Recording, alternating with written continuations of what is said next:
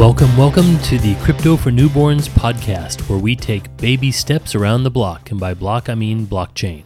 This is episode 2. I'm your host, Biff Laurie. This podcast is designed for people who know little to nothing about Bitcoin or other cryptocurrencies. And don't despair, because we're going to get you up to speed in no time. If you're just tuning in for the first time, I suggest you go back to episode 1. At the end of that episode, I gave you a little homework. Yes, a little homework. Maybe one of the only podcasts that actually assigns homework. The homework I gave you was to check out 2 resources that I listed in my episode notes that describe what Bitcoin is and how it works. All right, you're new to class, so you didn't do the homework. No penalty this time. Anyway, I'm going to take some of the information from CoinGecko, which was one of the resources I gave you, and we'll review it. It says, Bitcoin is a cryptocurrency. It is a decentralized digital currency that is based on cryptography.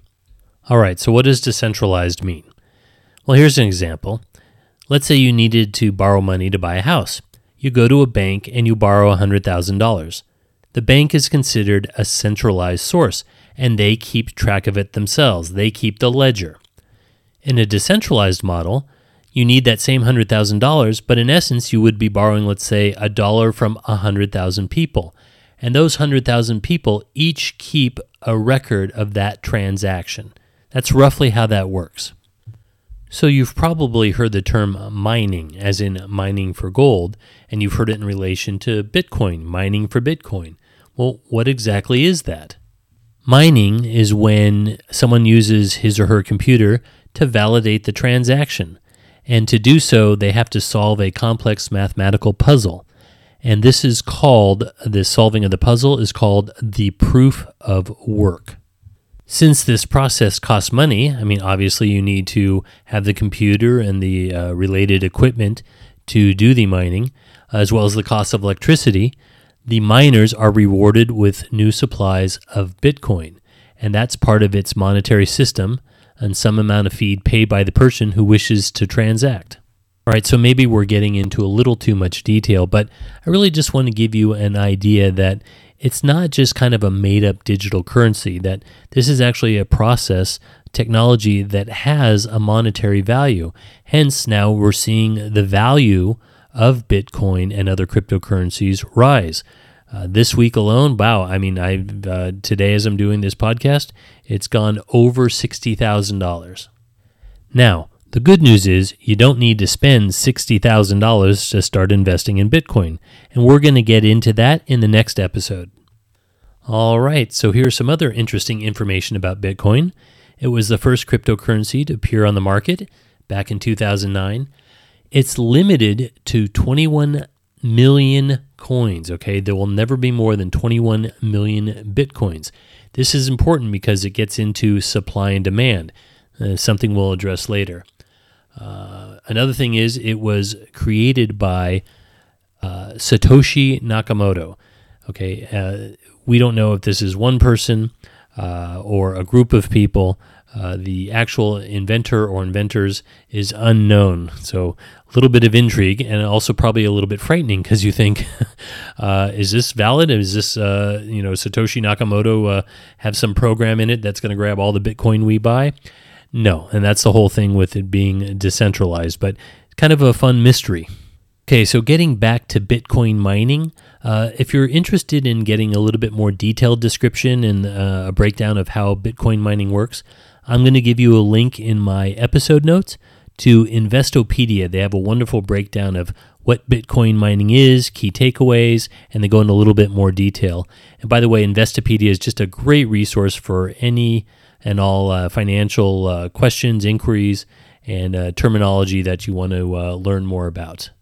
Now, one thing is, not all cryptocurrencies work the same way, but I think by understanding Bitcoin and how it works, it'll definitely translate into building your understanding about other cryptocurrencies, all right? So, as the saying goes, knowledge is power, and you're starting to get a little bit more knowledgeable about Bitcoin, feeling a little bit more comfortable around the blockchain. Hey, you know what? I almost forgot to go one of the other key terms in this whole thing about Bitcoin is blockchain. Okay, what is a blockchain? And I'm getting this from Investopedia. Again, I'll leave the link on my episode notes. A blockchain is a specific type of database. It differs from a typical database in the way it stores information. Blockchains store data in blocks that are then chained together. In Bitcoin's case, blockchain is used in a decentralized way so that no single person or group has control. Rather, all users collectively retain control. Decentralized blockchains are immutable, which means that the data entered is irreversible. For Bitcoin, this means that transactions are permanently recorded and viewable to anyone. So this, as you can see, really cuts down on the potential of fraud. I think we've made some pretty darn good progress today, don't you? We know what Bitcoin is, we know a little bit more about how it works, and we know what a blockchain is. So I think we're really doing a great job of building our understanding. We're starting to be players, you know what I'm saying? And of course, the real players now are the ones that are going to throw down some money. And next week, we're going to get into how to start investing in Bitcoin and other cryptocurrencies. The good news is it's easier than you think. The bad news is it's easier than you think. And what I mean by that is Bitcoin and other cryptocurrencies are traded 24/7 around the world. So it gets very addicting to watch the price go up and down. And I might have to do a whole other episode on the psychology of Bitcoin price watching. I'll consider that for down the road a bit. But anyway, I'm Biff Laurie, and thank you for joining me for another episode of Crypto for Newborns, where together we will take baby steps around the block.